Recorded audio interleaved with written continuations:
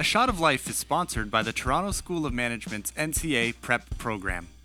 Get in touch with Anton on Facebook or email ncaprep@torontosom.ca to find out how you can start prepping for your NCA exams on your own time, on demand, through pre-recorded modules taught by Canadian-trained expert lawyers, as well as study guides and notes that cover the entire NCA syllabus. Mention the discount code A Shot of Life to get 10% off your purchases with TSOM. You don't have to study alone. Get in touch with Anton and get started on your journey to becoming a lawyer in Canada today.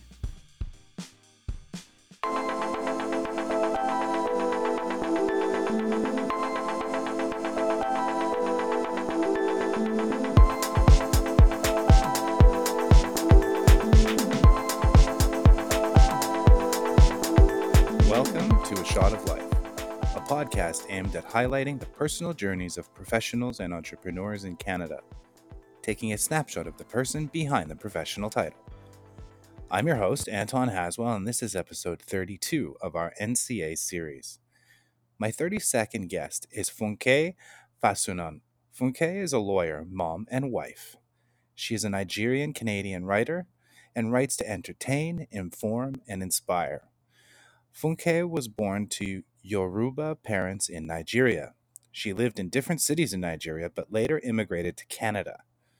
Her writing reflects her interpretation of her experiences from infancy to now. She ghostwrites for people too. She feels the younger generation need to hear real stories that are not covered up in bling. She encourages people to write their memoirs in relatable ways, with easy language and style. When she's not writing, she serves as a volunteer with organizations that support self-represented litigants.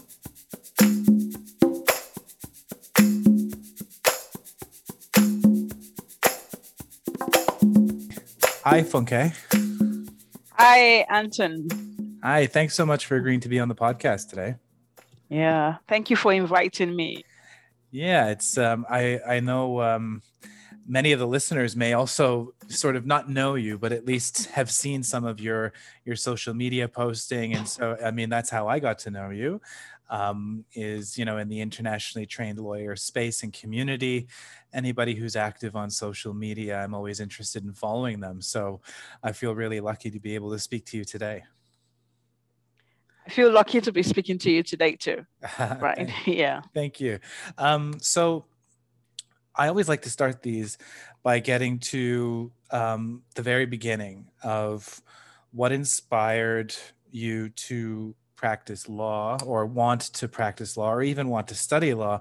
And then also what drew you to Canada, the series of events that led to you being in Canada and how that went.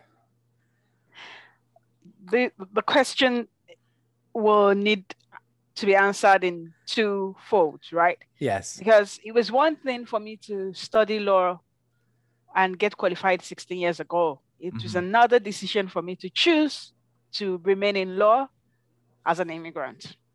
So when I chose to study law straight out of high school, because in Nigeria, you can get into the university for a degree from high school, right? But you need to, but our law schools or the faculty of law would need to take you through about when I counted about over 30 courses, because it's one course divided into 2 semesters in a 5-year span, right? So what took me to law at that time was because I wanted to help people. Even though my parents of humble means, they had exposed us to missionary work, they had exposed us to charity work, to people that were probably not earning as much as them, to people that maybe even had no earnings, people that were marginalized and were not, so there was that desire to help people that needed help, but could not afford to push for their rights. So I was trying to be a vanguard, like fight the Nigerian government and get rights for these people, in the remote villages. And so that was why I studied law at that time. But over the course of 16 years of practicing law, I discovered that law is like the fabric of the society. law is like the foundation for nations. It's what determines legitimacy. It's what laws, policies, regulations, like everything just goes around the legislative system, the law, the legislations, like, and how you interpret them. So when I was planning to come to Canada, and I was coming into an entirely new system, I mean, the easiest thing to do was to just plug into the fabric of the society, right? Right. Like, just plug into it. Like, you can impact it's like the spine. I'll call it like the human system. It's like the spinal cord. Mm-hmm. So if I'm already in the profession that is like a spinal cord of Canada, why don't I just stay in it? So, so choosing to practice, to go into the legal profession was to help people. And as an immigrant, it was to understand Canada from like the back end. Mm-hmm. Right. Yes. So, and then why Canada? So for my family, for my partner and I, we wanted to see the world. We wanted to experience life. And as a visiting, if you have a visiting visa to other countries, there's only so much you can do. You can't, you have to start looking for work permit. You have to start, there are lots of, and then maybe by the time you're really keen into whatever you get to do there, your visa expires and you have to go back. So we needed a country that could offer us permanent residence. And with the upbringing my partner and I had, we cannot be irregular migrants. If we didn't get the visa while we were in our country, it was unlikely we would come. We would be okay with coming as visitors, because I went to the US in 2017 on a medical visa to have my baby. And once I had the baby, I went back to Nigeria. So I just did like less than 4 months there. Right. So we would never outstay our visa and all that. So Canada was offering that. I mean, so that was how Canada came into the horizon. Like, okay, this is a country that you can process your PR, your permanent residence visa, right from your location. And you know that the day you land, you're a regular migrant. Right. So that was how Canada became our top destination. Yeah. Interesting. And so I'm always curious too, like if you're looking at it from afar and Canada becomes a top destination, do you then look into where in Canada? Because I'm sure people are listening who are in Nigeria right now, or who are, in India or in Pakistan, and they're wondering, Canada's a big country. How did you decide? Well, first of all, where are you in Canada, and how did you decide that would be the right place for you? Wow, that's an interesting question. So I was fortunate to be raised by professors. And while they're still working as professors currently in Nigeria. We lived in academic communities. And the beauty of academic communities, especially in a place like Nigeria, is that you have people that have lived in various cities of the world. So like my father, after his first degree, he was sponsored by the Nigerian government to come to the Simon Fraser University in Burnaby, BC, to study his master's in kinesiology, right? Matthew Olaogun. And he actually connected with a few people in Canada then. And a particular family he connected with came back to Nigeria and became his colleague in the university in Nigeria.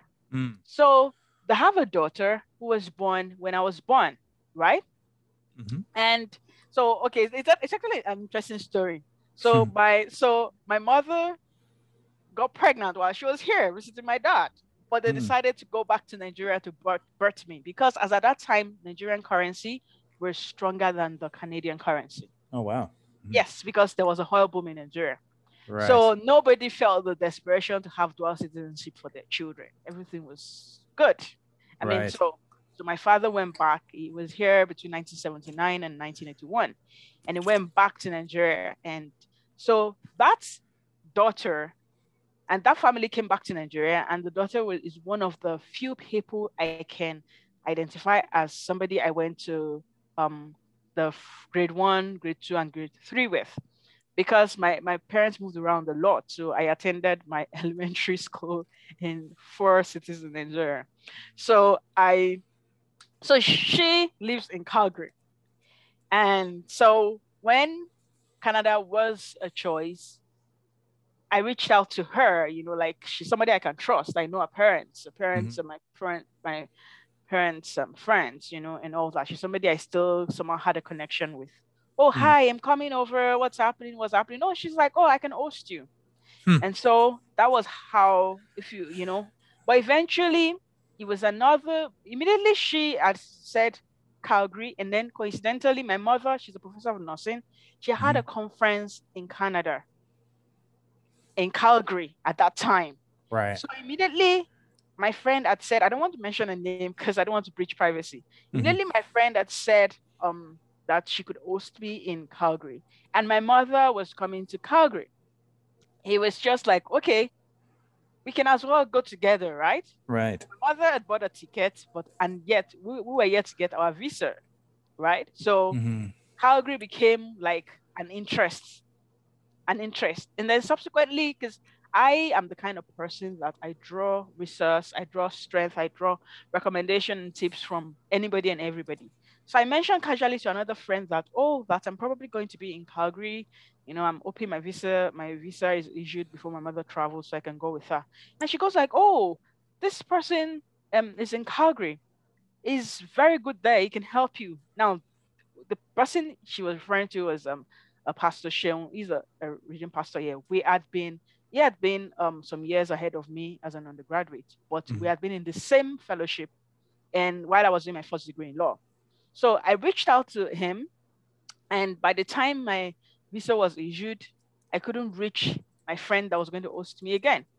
So automatically it was now I need to get an accommodation, so yes, so Pastor Shem was able to actually look for a space for us. And we came to the space from the airport, my mom, myself, and two kids, and we're still living there as I'm speaking to you. And was able to get it for us within our budget, because I'm very frugal. I wanted an upscale neighborhood, but I wanted a space that was within our budget, because I'm always careful to peg my recurring expenses. So it was my friend, it was Pastor Shell, and then my mom coming here, so that was how we came to Calgary. So it wasn't like but so all these conversations, because I am one of those people that I don't segment my plans. I just move in stride. So I'm thinking of this thing. I mention it to someone. I have this. I could be running 5 things at the same time. And as I get information, as I get resources, I just beef it up. So I may not be able to give you a time segment on when we decided this, when we reached out to Pastor Sheon, but somehow Calgary became it. And but because she had said she was going to host me, I think that was a primary consideration. So when we were filling our forms, our express entry and all that, we had put Calgary as our destination. So I actually had signed up for 2 pre-settlement courses, and I was already taking them, right? Immediately we got the invitation to apply, and our visa was issued like 7 months after we made the submissions based on the invitation to apply for the visa. So between that time, we were able to do, I already immersed myself in pre-arrival courses and all that. So that's how we came to Calgary. Yeah. Wow. Well, and like you say, it's an interesting story, and it's one that, it's very few people just put their finger on a map and say, I'm going to go here. It's either somebody they know or some family history from the area. Yeah. And so when did you move to Calgary? Yeah. So we arrived on July 2019. Wow. Okay. And when you arrived, well, I suppose even before you arrived, did you give any thought to what you'd be doing professionally? Did you think, I'm going to come to Canada and I'm going to practice law? Or did you think, I'm going to come to Canada first and let's worry about things like that later? How did you, because I'd like to get to, firstly, what your experience was in trying to figure out how to get accredited and how the NCA works. But I wonder, at what time did that process start for you? So like I said, I don't segment things, right? I don't, yeah. So what happened is the NOC I used to get the express entry was paralegal. because when I analyzed, I did all my process myself. And I was a primary applicant. When I analyzed everything, the only roles I could do without being accredited in Canada as a lawyer, with a law degree, I have a first degree in law and I have a master's in law, was paralegal, right? So my NOC was paralegal. So after we got our invitation to apply this October 2018, we submitted our application December 2018. Around February 2019, I reached out to a friend who is a lawyer here, asking her, oh, my NOC is paralegal. Please, may I have, she's also somebody that our parents were my parents' colleagues. Her father is a professor. So she's like, I'm like, I need to get what do I need to do so that immediately I arrive in Canada, I can get a job immediately as a paralegal? And she's like, why do you want to do that? You can, non-residents can do the NCA in Canada. Just apply for your NCA assessment. So we had not gotten our visa approved. But fortunately for me, because I had my son in the US, I had a banking, stuff there and the cards there. So immediately I dropped the call, I set up the NCA process, right? So I just set it up immediately because I'm one of those people that fixes my anxiety by action. If I'm worried and concerned about something, I figure out how to fix it. And if I cannot fix it, I forget about it, I live with it. So at that point, I was anxious about how would live life when we arrive in Canada. Right. So at that point, she had given me something to do. So I just started the NCA process, and yeah. So that was how I looked into the NCA process already. Right. And for the NCA process, it was smooth. I just went online, used my Bank of America card and set it up. And the only delay came from my own institutions in Nigeria because I did my 2 degrees in Nigeria. They're sending the transcript over to NCA. Right. And so we landed in Calgary, July 2019, me, the kids, and my mom. And my assessment by NCA was released August 2019. And then I wrote my first 2 papers in October 2019. Yeah. Wow. So you got right in there. So you applied to the NCA. It's a bit of a wait to get your transcripts sent from your university to their office, and they come back to you once they assess everything. How many exams did they say you had to write? Oh, 5. 5. Okay. Yes. And that's probably because, you've got a law degree and you had a lot of experience in Nigeria already. So I'm also curious, and I've spoken to other internationally trained lawyers who say, I had my own practice, or I've been practicing in Supreme Court in Delhi, for instance. And it's weird for them to think, oh, I have to go back to school. I have to write exams. My experience should count for a little bit more. I'm wondering how you felt in that process. Did you think that it made sense for you to have to do these exams? I mean, the 5 core exams are all about Canadian law in particular, like foundations, constitutional, criminal. Did that benefit you at all in learning about that stuff? Or did you think maybe there's another way to do it? Okay, so as an undergraduate, I had exposure to international law. I was in Arusha, Tanzania, at the International Criminal Tribunal for Rwanda. And I was also at a moot court organized by the University of Pretoria, but held in Yaoundé, Cameroon. And what international law showed me as an undergraduate while I was in my first degree in law was that the laws of nations are different. Yep. And even though there's an international space, the only way an international law or an international custom can become applicable to a nation, a sovereign nation, is if that nation ratifies it, they accept it, they ratify it, and in fact, they need to pass it as a domestic law within their system. So automatically, I knew that if I was moving even from Nigeria to Ghana, or from Nigeria to Togo, or from Nigeria to Benin Republic, those are bordering nations to Nigeria, I knew that I would have to get acquainted with the differences in our laws.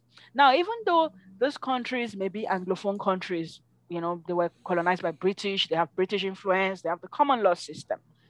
The truth is the laws are influenced by the customs and the traditions of people. And so what obtains in Nigeria, if you take a particular law that maybe the British gave to us back when we were a colony, and you take it, you apply it in Nigeria and you apply it in Canada, they may not have similar applications. Our weather conditions are good enough to make them make you need to make them different, right?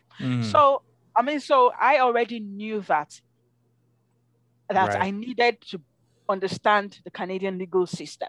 Mm-hmm. In fact, that's the first course you take as a lawyer as a law student in Nigeria. In the first year, you take courses from other faculties, but it's compulsory you take Nigerian legal system. And Nigerian legal system will take you through the history of Nigeria and how the customs in Nigeria influenced our legal system. So I knew that there was absolutely no way I could come to practice in Canada with just the Nigerian legal system in my mind. Mm-hmm. And the other thing is that Canada, over time, 16 years of practice, as at that time we arrived in 2019, so that it was like 15 or 14 years of practice. Over that period, I had seen the cost of ignorance. Ignorance is costly. I am much more scared of ignorance than death. Right, right. Yes, yeah. Ignorance is costly. What you don't know will cost you. Right. And so even if I've been given a leeway, for example, people told me that with my years of experience, I should get an exemption from articles. I said, no, I'm going to article. Right. And right now people are talking about the abridgment. No, I'm going to article for the full period because I don't want blind spots. I don't want blind spots, So for me, it was a necessity and it met my expectations because I signed up for Osgood online tutorials for the 5 courses. Right. I bought all texts that were recommended. And then I was fortunate to join Loretta and Mo's Skype groups, the WhatsApp groups, for group discussions.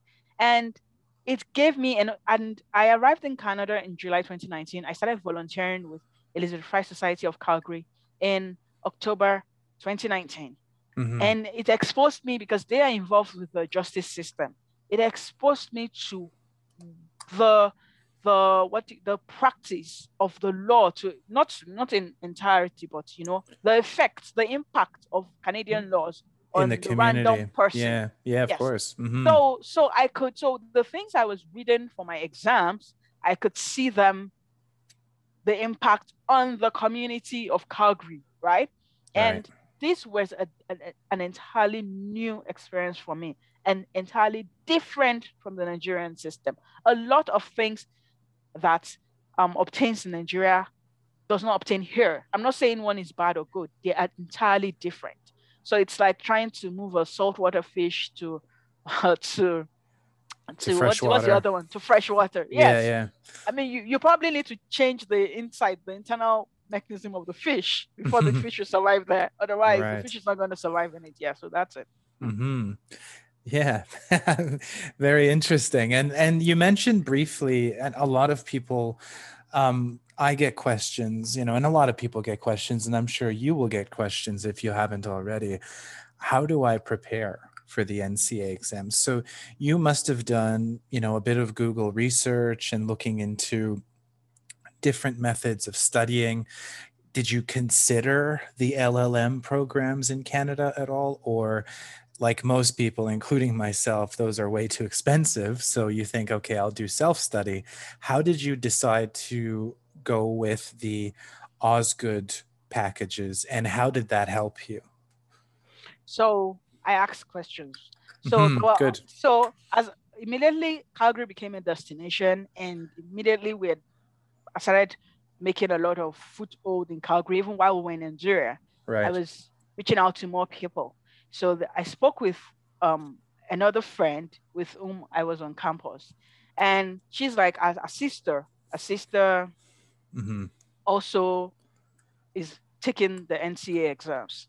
And so she connected me with a sister. And when I got my assessment, I saw that I could do self-study and I could join the LLM. Now I'm debt averse, right? I'm absolutely debt averse, even student loans. So, and I work within my reality. So the LLM part, I think I just redacted it like Yeah, It doesn't it's take too it, expensive. it was no option for me. Just take Right. it out. Mm-hmm. Right. And then I think of expense in terms of time and money, not just money. And so it was not practical for me with two kids alone in the country, and it was also not affordable. So those were I just had to I just operated like it didn't exist. And Yeah. so when my friend said there was the Osgood alternative, I decided, and it's a tutorial, they give you access to package, but it's available for a year from when you pay for it. So I decided to go with Osgood. But I wrote my first two courses. The plan was to write the first two in October 2019 and the last three in January 2020. Fortunately for me, 2 weeks to the January 2020 exam, I got my results and I discovered that I failed constitutional law. And because I had taken PR, professional responsibility, and constitutional law. The interesting thing is applying my study pattern and exam approach in Nigeria. I had felt that I would pass constitutional law and I may fail professional responsibility, because for professional responsibility, I had been direct and precise, no coloring. But for constitutional law, I had gone to town. I had, really did a lot of talking and all that. But I failed it. And so at that time, I just called Loretta. I don't want to mispronounce her surname. I called Loretta and and then I dropped one of the three courses I wanted to write in January. Right. And then we approached. So in 2 weeks, I reorganized my study. In that I had already completed studying by then. So you can imagine having to face it afresh. So for criminal law and what's the other one now? For criminal law and the other one has escaped me now. I had to, yes, foundations. And that one had a million articles to read. We had to. So that was when I joined the Skype study groups. And then Loretta painstakingly took us, because a friend joined me on foundations, took us through each item on the syllabus for foundations. So she redirected our mind. So that was when I discovered that the approach I had used for my professional responsibility is the Canadian approach to answering exams. You need to be direct. You need to be coherent. You're not giving your your examiner information that is not necessary, that is not related to the question, just because it makes your work look good, right? You need to answer the question. After you've answered the question, you can decide to flesh it up, but make sure you've answered the question. Yes. So it was the Skype study groups, Loretta's coaching that now helps with the other two. And then, but I wrote them in January, and I was going to write constitutional and admin in May, but COVID happened. And then May was moved to August. And in August, they went online. That's till date, that was the most traumatic exam I've written in my life. Right. Because my constitutional law fell on my son's birthday. And my mind was that I would write the exam and then we'll go spend time at his birthday. I was supposed to write it in the morning. I sat in a room in my house for 13 hours. The system kept throwing me out. At some point, I was going to cancel and postpone. Right. I just felt that there was no point. I'd already missed my son's birthday. Let me make the day worth it, right? So I stayed there and I wrote constitutional law. And I think because of the experience I had with constitutional law, because I escalated to NCA, for my administrative law exam the next day, they gave me priority. So the man said, immediately I'm ready, I should just send a text. So I sent in a text and I was able to write that one to time, and all that. And then about a few weeks later, maybe 2 weeks later, they reach out to us and say, because of the technical glitches people experienced in the August exam, you can cancel for free, but and rewrite without paying extra money. But you can only choose, once you've canceled, the one you did in August is no longer applicable. Now, that's a big gamble. What if I passed the August already and then I write, the wrong thing in the offered rewrite? Right. So it was another, and it was just horrendous. I was like, why is NCA doing this? I mean, I'm still trying to get over the trauma of, you know, August. And now you're postponing my suffering by Oh making me man. have to take a decision on canceling an exam. So they gave us 1 week. Like, why? And so, so I have this approach to life. I reach out to people that I think are accomplished in the aspect I'm struggling with. And then I also pray. I'm a Christian. And I just said, whatever I do, they gave us a week to decide. Whatever I do is what is best. And by the time the week rounded off, in fact, a friend of mine was monitoring me. She reached out to me. So are you changing? I said, I don't really feel the pressure to change because I've not gotten any new information since I wrote the August exam. So it's likely that if I write it at all, I'm going to be approaching the exam the same way. So there's absolutely no point. If I had finished the exam and felt I did bad and think I omitted something, I would have cancelled. But I had given my best to the exam, and my mind, my psyche was not under pressure to think I may fail. Like even though I wouldn't say I knew I would pass, but at the same time, I wasn't like panicked or anxious about the result. So I just felt, so I didn't cancel, and it was a good thing because I passed them good. And I was able to register for prep earlier because if I had cancelled, my results would also have been delayed, right? Yeah. And I would have been able to, so I was able to register for prep, although prep extended the registration period because of the staggered result release. But I like spending good time on whatever I'm working on. So being able to register for prep and start prep earlier because I didn't cancel was a plus for me. Yeah. Of course. Yeah. So when you look at the journey that you had to take and when you're considering, the methods that you chose, if you were to give maybe one major piece of advice to, a younger version of you or somebody who's in Nigeria at the moment thinking about coming to Canada to practice law, what would that piece of advice be? Wow. It's hard to find one, I know. Maybe even just like a bit of motivation or one thing that maybe you wish you knew before you started. Well, the advice I have for anybody venturing on a new thing, I think, because I see life like that. Everything is going to throw challenges at you. You're getting married, you're having kids, you're getting a new job, you're moving cities, you're moving countries, you're writing exams. The what has worked for me is building communities. You need support. You need to reach. Some people are introverts and say, oh, they don't know how to reach out. They'll just read up what they need to do and do it. No, you need support. You need to reach out to, the thing is, you need to be strategic about seeking support. So you need to reach out to people who have what you want. Right. And ask them.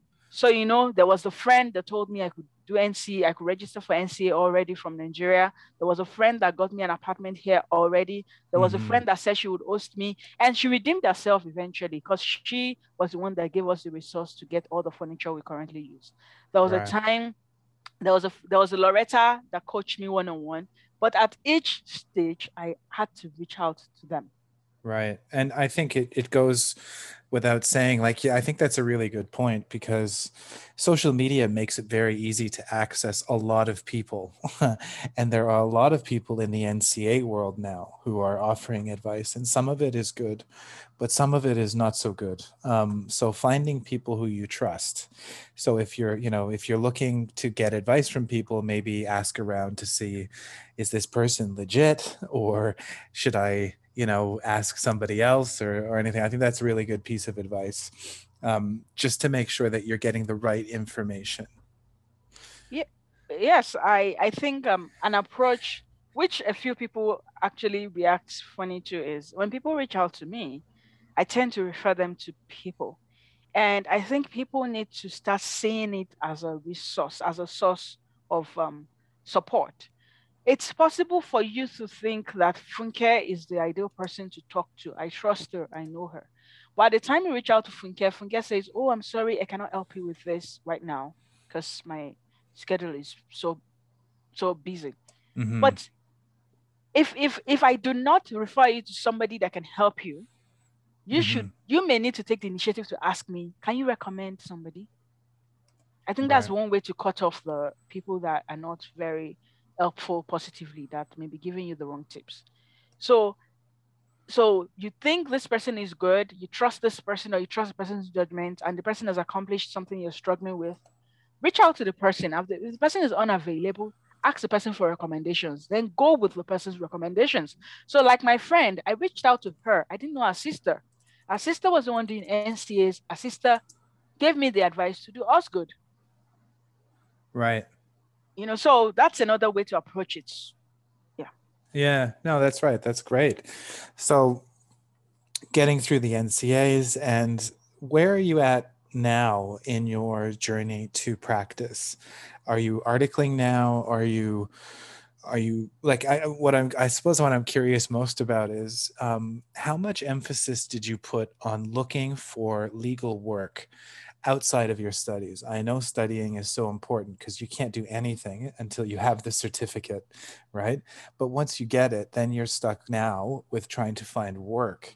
So I wonder, how did you balance those two things, like making sure you study and pass the exams, but also at the same time, I would imagine you might have half an eye on now the next step, because you had mentioned before you wanted to article. It was important for you, which I think is great. You hear lots of stories of people who do apply for the exemptions, and then they run into some trouble with professional responsibility and running their own practice later down the line. But regardless of all of that, how did you find articling, and how much emphasis did you put on finding that, and when did that start? So like I said earlier, I don't segment my life. So because I have a fear for ignorance, I went all out in search of every knowledge, every information that was out there about earning a living as a lawyer and serving the community as a lawyer. So the Global Lawyers of Canada, Siobhan Lennox, she's such an angel. And CBA, immediately I got my NCA assessment, I registered with the CBA as a student member, NCA student member. Right. So what I'll do is I register for every professional development possible. I pay for some, some are free. With GLC, sometimes I'm doing 4 webinars in a day. Interestingly, with the CBA, some things are owed at noon in Ontario. They are 10 a.m. here. So I can do the Ontario lunch hour and still do the CBA Alberta lunch hour. Right? And so I went all out for information. And it was from the people that spoke on Global Lawyers of Canada platform. I think that's Global Lawyers of Canada BC platform that let me realize getting articles was difficult. Right. And so they also offered tips on making it easier for people. So for example, is that sound getting in? No, that's okay. No worries. So for example, they had mentioned that transcripts will be helpful. So as of February 2020, when I was yet to complete my NCA, somebody that had difficulties, and the people speaking are not even immigrants. Some of them are Canadians that only went abroad to study for various reasons, but they were facing the same challenge, and they are even whites, not blacks. And they were facing the same challenges people like me were facing. So as of February 2020, somebody on a Global Lawyers of Canada platform mentioned, do a cost by cost assessment of your transcript. Canadian law students submit transcripts to secure great articles. So if you want to match your transcript submission, your international transcript may not make sense to your potential principal or your potential employer. So you need to bring a document that is understandable to them. Fortunately, the qualification assessment evaluation bodies, whereas ICAS, they do course by course. Mm-hmm. So as of February 2020, I had activated my course by course, and I got it around then, although the official hard copy never arrived until this year. I think COVID got it missing in transit. So I had the soft unofficial copy, Mm-hmm. So I had that. And then I was volunteering, like I said, I started volunteering in October 2019. I started volunteering with the Elizabeth Society of Calgary. In November 2019, I added Canadian Red Cross to it. And January this year, I added Calgary Legal Guidance to it. Wow. Now, yeah. So as at 2019 October with Elizabeth Fry, I started with their front desk. Yeah, so I supported them with intake. I supported them with making coffee. That was the first place I learned to use a coffee machine. That was the first place I learned to use the dishwasher. I did all that. I also had to deal with complex photocopying system. With the Canadian, and I did call transfer. With the Canadian Red Cross, they even had they had access cards for all those things, and their call transfer system, the call forwarding within the facility, the system was kind of, more technical than what I had to deal with in Elizabeth Fry. So I was doing, at a point last 2019, I was doing 2 shifts with Elizabeth Fry, one at the traffic court lobby, and then another one at their front desk, and doing 1 shift with Canadian Red Cross every 2 weeks, right? So I was running that. And community, Kathy, I have a child that loves that when he gets irritable, the only way to get him calm is to take him on a long walk. So on one of those walks, we saw activity on the field across the house. And it was a church. As of then, we didn't have a church we were attending because all the churches we were interested in were too far away, and I didn't have a license, I didn't have a car. So we walked onto the field. It was a church, and we joined the activity. They had a lot of fun going on. And we told them, we'd like to come and worship with you, but we don't have a car. Because like I said, I'm debt averse. So I wasn't even going to use Uber to go to church, right? So because I won't put it on my credit card. So they offered to come and pick us. And Kathy, she'll be about the oldest woman in church. And Kathy, when she now discovered that I had secured a volunteer position, my son was in kindergarten. He had to do 3 hours in school. She would be waiting at my son's bus. When I put my son on the bus at 7:43, Kathy would be waiting there to drive me to Elizabeth Fry or Canadian Red Cross. Wow. Right? And then immediately I finish my 3-hour shift, I take an Uber back home. So, and at the same time, I was attending CBA webinars. I was attending GLC webinars. And what I do with CBA is whoever speaks on CBA or GLC, I would go to them on LinkedIn, send them a message. Oh, I really loved this great point you made. Oh, I listened to you on this. Can we connect here? And then whatever they are about on their page on LinkedIn, I get involved in it. So there is Ami Sadu. Ami, I think I connected with her through something she had said on CBA. And then one day she comes up and says she's speaking at Women in Law. I had to pay to attend Women in Law. And even though I wasn't supposed to have a CBA mentor because I didn't study, I'm not a student in a Canadian law school at the moment. I'm an NCA student. I was able to secure a formal CBA mentor through the Women in Law. So all this information worked together. So, and then I had started applying to articles unsolicited. But at some point,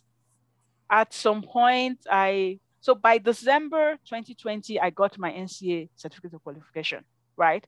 So now officially I'm seeking articles. But I had made a large network, I had made connections, I had done all that.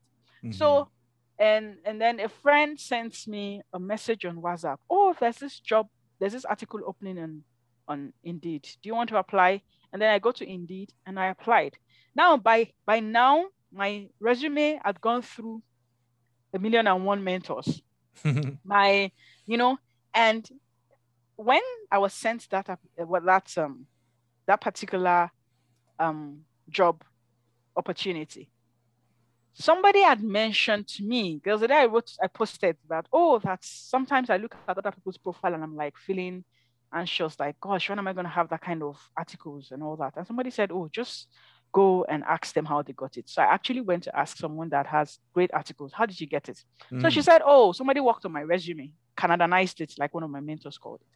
So I sent my resume to the person she mentioned, which was Kenny Okola.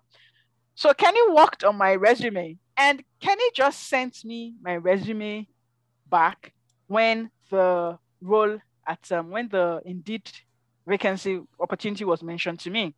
So it was the resume and his guidance on cover letter I used to apply for articles. And of course, they had told me to put any and everything I had. Anything you have that you think can work for you, had it. So as at that time, I had a reference letter from Elizabeth Fry. I had another reference letter from Canadian Red Cross. I had my course by course transcript evaluation. I had, so I put everything. I had my NCA CQ. I put everything together, and Faye Aligo Global, she wrote my immigration story. She publishes on a blog. When I write an application, I put the URL of that. Yes, yeah. I put the URL of my immigration story. I would say you may read my immigration story here. And one of the partners of a big law here, who mentors me too, but couldn't offer me articles, I'd also mentioned that it's a good idea to do that. So I'd gone through. So between arriving in Canada and actually applying for these articles I secured, I'd gone through a lot of prep process, because Faye Aligo Global says something, which she has mentoring calls for us. I'm not sure how I connected with Faye, but at the point she offered free membership of our mentoring platform, and I requested to join, and she added me, and she gave me a very fantastic Agnes Leonardi. She's in Ontario, and this, so for me, it's communities, right? So Faye had said, make yourself a business case. And Siobhan had already also said, don't dump down your resume. Your international experience is meaningful to some employer in Canada. And so over a period of over a year, I had more or less been assured of my competence, of my ability to secure articles without changing myself, and I'd already acquired what you may call Canada speak. Now, Nigeria is Anglophone, and our official language is English. My first language is English language, because my parents are professors, and English is required to pass through grades in Nigeria. So a lot of parents that have high hopes for their children in education make sure that they start the children on a strong English grammar foundation. But the English we speak in Nigeria is different from the English spoken in Canada. And so listening to all those webinars, listening to all this, engaging with all these mentors and all that, was also to begin to use the more commonly used words in Canada. Right. So you don't sound strange when you're speaking. So all these put together, and then the final resume work and all that awareness went into doing this application. And this was the first advertised articles I was applying for, and I got invited for the interview. And when I got invited for the interview, I went back again to people, because in fact I was categorically told I would never get it. Right. Because they also have students that are eligible to article. So why would they choose me? So I went back, I would just send a direct message. Faye, I was told I cannot get this. What do you think? Siban, I was told I cannot get this. What do you think? So I actually went and asked direct questions. What do you think I can put forward to get this role? And, with a lot of tutoring, and then I had mock interviews with lawyers I met on LinkedIn. So we had live mock interviews across Zoom, because it was going to be virtual. And fix this. I even had a dress rehearsal where Loretta checked my lighting, checked my dressing, like everything. Yeah. So, and by the time, because I started with them last week, I discovered that it was actually part of the winning point for me was my experience with the nonprofit in Nigeria and Canada. Yes. So, so that's it. So when people ask me, how did I get it? Or, So all that went into it. So like I said earlier, build communities. And that's just it. I have no other, like, yeah. Yeah, it sounds like everybody's journey to finding articles is a bit different, but what's very similar with successful articling positions is that you do need to rely on people around you, community. And there are some really great groups that you had mentioned, including Global Lawyers of Canada. And, if you have opportunities to attend online seminars or, even perhaps like even listening to this kind of podcast, maybe like you had mentioned, picking up on the way that Canadians speak, or, some advice that some other internationally trained lawyers might have. There's all kinds of opportunities for you to seek out, firstly, the community and the help that you need, relying on other people who are going through the same thing or who have been through it. I think when you were talking about your CV, and getting your resume looked at and edited to fit sort of the Canadian mold, as it were, that's important. And I think people overlook that. I think they think, oh, it's not a big deal. I already have mine from wherever in the world. But in Canada, it is important, that you adapt a little bit to the professional marketplace here. And it sounds like through all of those opportunities to meet so many different people, it all worked out. So you are articling now, or you're going to begin soon, or? So yes, I'm articling now. I started last week.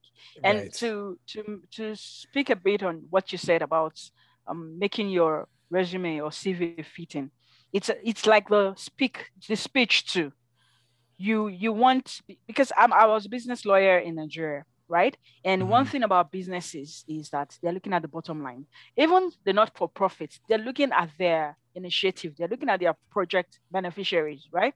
So you may, if I own a business, I had to ask a friend that she said her daughter corrects her pronunciation because of what daughter is learning in school. And I'm like, imagine if your daughter opens a business, even a lemonade business, would she make you a customer care agent with your accent that she has a problem with, that the daughter has a problem with? And the lady said, no. I said, that's the problem. So even though we may feel that, oh, it's unfair, they know I'm from Nigeria, so they should accept that I'm international. Right. The truth is that if you write a document or you speak in a way that sounds foreign, you may not help their business goals or non-profit goals. Right? Yes. I mean, so it's very essential. And yes, I've started articles. I article with the Public Interest Law Clinic of the University of Calgary. It's a composite article. So right now I'm still trying to secure a law firm that I would do the second phase with, because I'm going to do in 2 phases. I'm doing the first 4 months with the Public Interest Law Clinic of the University of Calgary, and I'm looking forward to being employed by another principal, maybe preferably a law firm, preferably in litigation, because I want wide exposure. So that I can finish up my articles with them. So I'm looking for 4 months more with another principal. But I started already with Public Interest Law Clinic. And to be honest with you, it's like they're paying me to taste candy. You love it, eh? Yeah, I love it. That's great. That's such good news that you managed to find something that you really enjoy. And I think that will probably help motivate you as you move forward in your career here in Canada. Yes.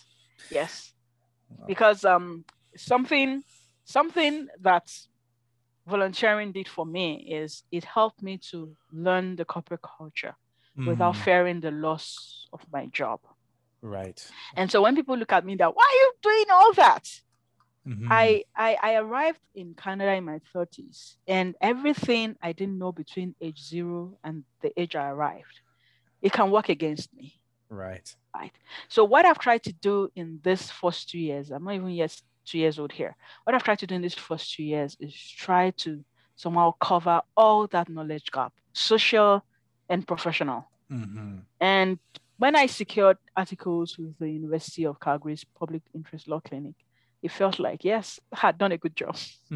Of course, definitely. Well, I mean, what an interesting journey you've taken, Funke. And I mean, I'm really interested to find out more about what happens as you continue on. And I know that if you don't mind, I'll be sharing your LinkedIn profile with people when I post this podcast episode, because I think a lot of people listening will also be interested to follow you and interested to see how you do and what interesting things you have to write and blog about and all kinds of things like that. I mean, we can leave it there for this interview. I know that I learned quite a bit, and I'm sure that many listeners will have learned quite a bit too. My big takeaway is the reliance on community and the help of others. Like, nobody can do all of this alone. And embracing that good, solid support is really important. And it sounds like it really, really helped you. Yes.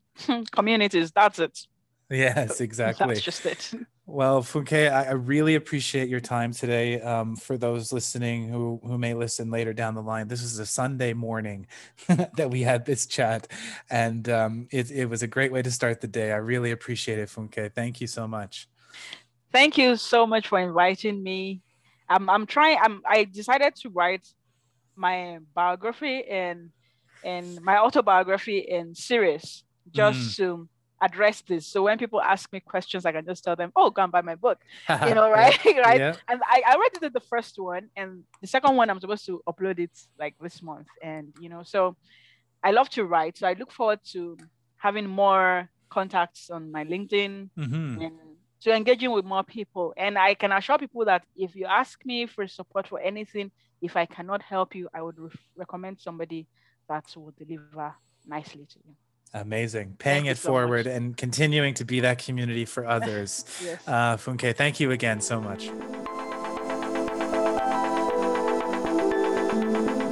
And that does it for this episode of A Shot of Life. Thanks again, as always, to my guests, and thanks to you, the listeners. Until next time, we'll talk again.